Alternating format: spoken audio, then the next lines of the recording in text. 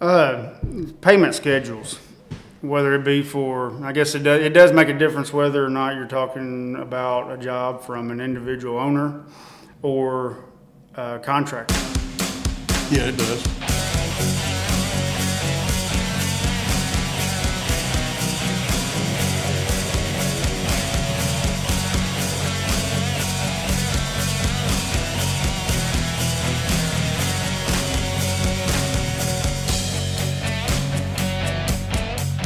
Hey guys, Jeff here with Profit Dig again. We got our buddy Luke Fielder here with us today, and Jeff Gibbons, our partner. Hope everyone's doing well. And before we start our videos, I want to tell everybody, be sure and look us up at profitdig.com. Check us out. Watch our videos, like our videos, share them, comment, tell us stuff you want to talk about or hear about. And if we don't know about it, we will try our best to find the correct answer for you, or the best answer we can to help you out. So today Luke had a topic he's wanting to kind of discuss a little bit. So go ahead, Luke. Payment schedules, whether it be for, I guess it does make a difference whether or not you're talking about a job from an individual owner or a contractor. Yeah, it does. Now, let me ask you real quick, though. Was this something that you kind of had an idea about before you started your own company, or did this kind of come out of nowhere for you? Trial and error, I guess. But I know working for bigger contractors, there usually is a payment schedule. We were trying to get hooked up with Meritage pretty early on. Meritage Homes, I think they're pretty sure they're nationwide. But usually like on their schedule, it was turn your invoices in on the 5th of every month, and it's 25th you'll be paid. Right now, we're still dealing, I guess, with smaller type jobs, individual homeowners, and then a few smaller contractors that just build one home at a time or something like that. And but even still, with any type of contractor, I mean, they're likely going to need to get paid before they pay you. Right. And it's good to understand up front what your expectations are, because you don't want to be in a situation, especially if you're a smaller company, that you're running off of no income for an extended period of time. You need to know what that period of time is going to be. Right. Whether it's 30 days or 60 days or worst case scenario, something like 90 days or 120 days. I mean, that's a long time to be running with no income. Right.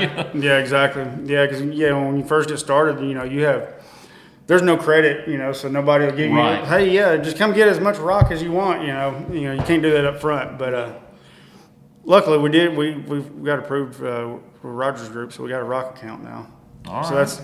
We're getting there. We're getting better. But yeah, we've run into a situation where here recently where there's just kind of been no timeline, and we're making it through it fine. But yeah, that is definitely something that could definitely come up for somebody that doesn't know. You got maybe some tips for Luke on how to weather this or predict this in the future? Well, I mean, if it's, like I said earlier, my dad, he told me a long time ago, a minimum, you got to have a cash on hand to run a minimum of 120 days. And the way you look at that, like if you go in business today and you start your first job today, you've got to work a month before you can bill. When you bill, like most contracts are written, if you're a sub, you will be paid within 45 days of them receiving their check. Well, chances are they got to wait 45 days to get their check. So you've got 90 days right there just to get your first check, plus another 30 days that you've had to work to apply for that payout. Is net 45 pretty standard? Yeah, pretty standard, yeah. And, if you don't have the cash on hand, that's coordination you pretty much are going to have, some kind of line of credit set up at your bank or your financial organization, to where, if it takes you just say, $150,000 to run, for 120 days, you need to have $150,000, worth of line of credit. And once you start building your backlog and start, taking money in and making profit, then you can eventually work away and do away with that line of credit, unless you just have to have it. Well, we talked about some strategies for that too, that as you grow, start putting money aside so that you can borrow from yourself. Right, exactly. Rather than borrowing from the bank. Yes. and that's what you want to. That's what you want to do. You know, you spend the time to put together an estimate or a proposal to send to someone. You generate your cost for that bid. All right, in doing that, you know how much time and money you got in cost for equipment, for materials, labor, fuel, everything else, trucks, whatever you may have. You've got that money in there in your bid. So you roughly know how much you've got in there for your trucks. You know how much you got in there for your equipment. You know how much you got for labor. So if you make, just say you make a progress draw on a job, say you bill for 25%. All right, out of that 25%, you should be able to take out 25% of your equipment, put it aside.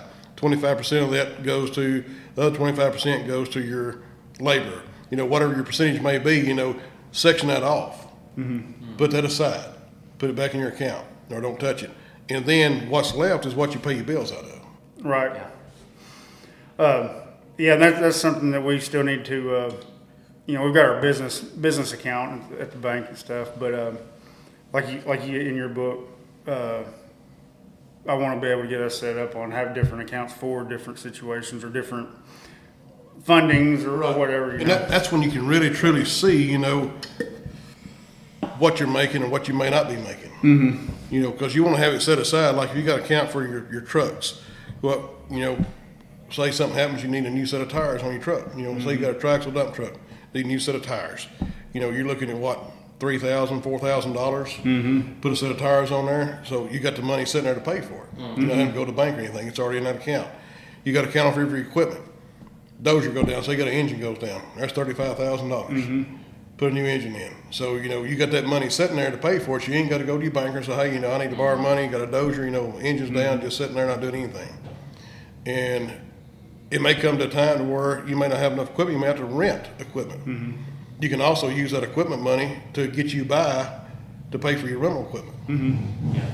Well, and that's, you know, a long-term strategy, right? Like, no company's going to start out of the gate unless they've got external funding, which I would say a lot of people going out on their own is not going to have it. Right? You know, if you're one of those lucky few, good for you. But the rest of us have to figure out how to work through these things. So it's okay to have a vision in mind.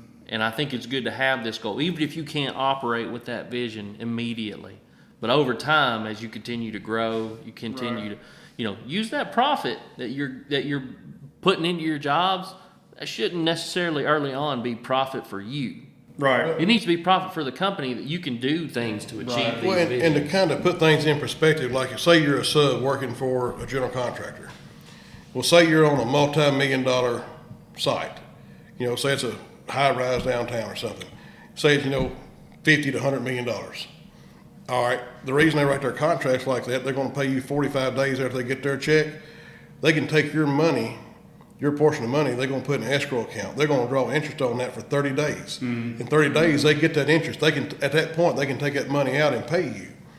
But if you add up all their subs across there, say, you know, they turn in a $5 million draw for that year, for that month.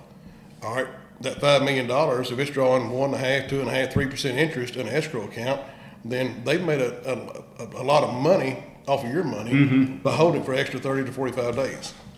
And that's why they write their contracts like that, so they can do it. Yeah. Because they're steadily making money off your money throughout the whole job. Like, and other like a subs bank. Yeah. Yeah, pretty much. But yeah, it's tricky, and that's something that you need to negotiate up front in the future. You know, like when you're doing something, you know, absolutely. and always have some sort of contract.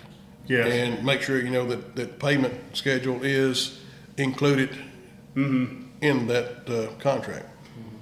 Well, how about as soon as the lawyers get done, they're taking forever. Yeah. Yeah, I think we've been waiting on that since December. Yeah. But yeah, it's a definite must. As long as you know whenever it's coming, it may not be as soon as you want it to come, but you definitely need to know when it. I mean, as long as it's agreed upon, right? And I think you should assume worst case scenario, right? Like if you say like we expect 45 days, like, expect 45 days. Like be prepared to accept. Now, if you find somebody who you can work with, a contractor, and they pay you sooner than that, keep that in your back pocket. This guy's trustworthy. He's going to pay me on time. I might want to do more business with him. Right. You know, he might you might even want to give him a break on some of some of your bids, just to continue doing work with someone who has a good business practice like Right. that. But if he says 45 days, be prepared for that 45 Yeah, days. exactly. And that's what we do. We have customers, that we cater to that will pay us usually before time. And, like I could be working on a bid for somebody that we don't ordinarily work for. And then this customer I'm talking about, or multiple customers, all of a sudden they send me a bid. Well, I'm going to put this one over here off, so what if I don't get theirs? I hate to lose business, but I'm going to focus on a guy that I know is going to pay me and pay me on time or before time. Right.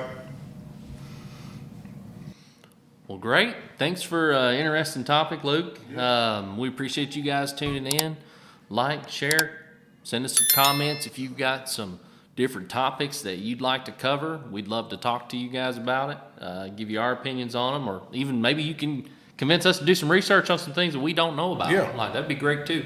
Subscribe to the channel. Appreciate your time, everybody. See y'all next time.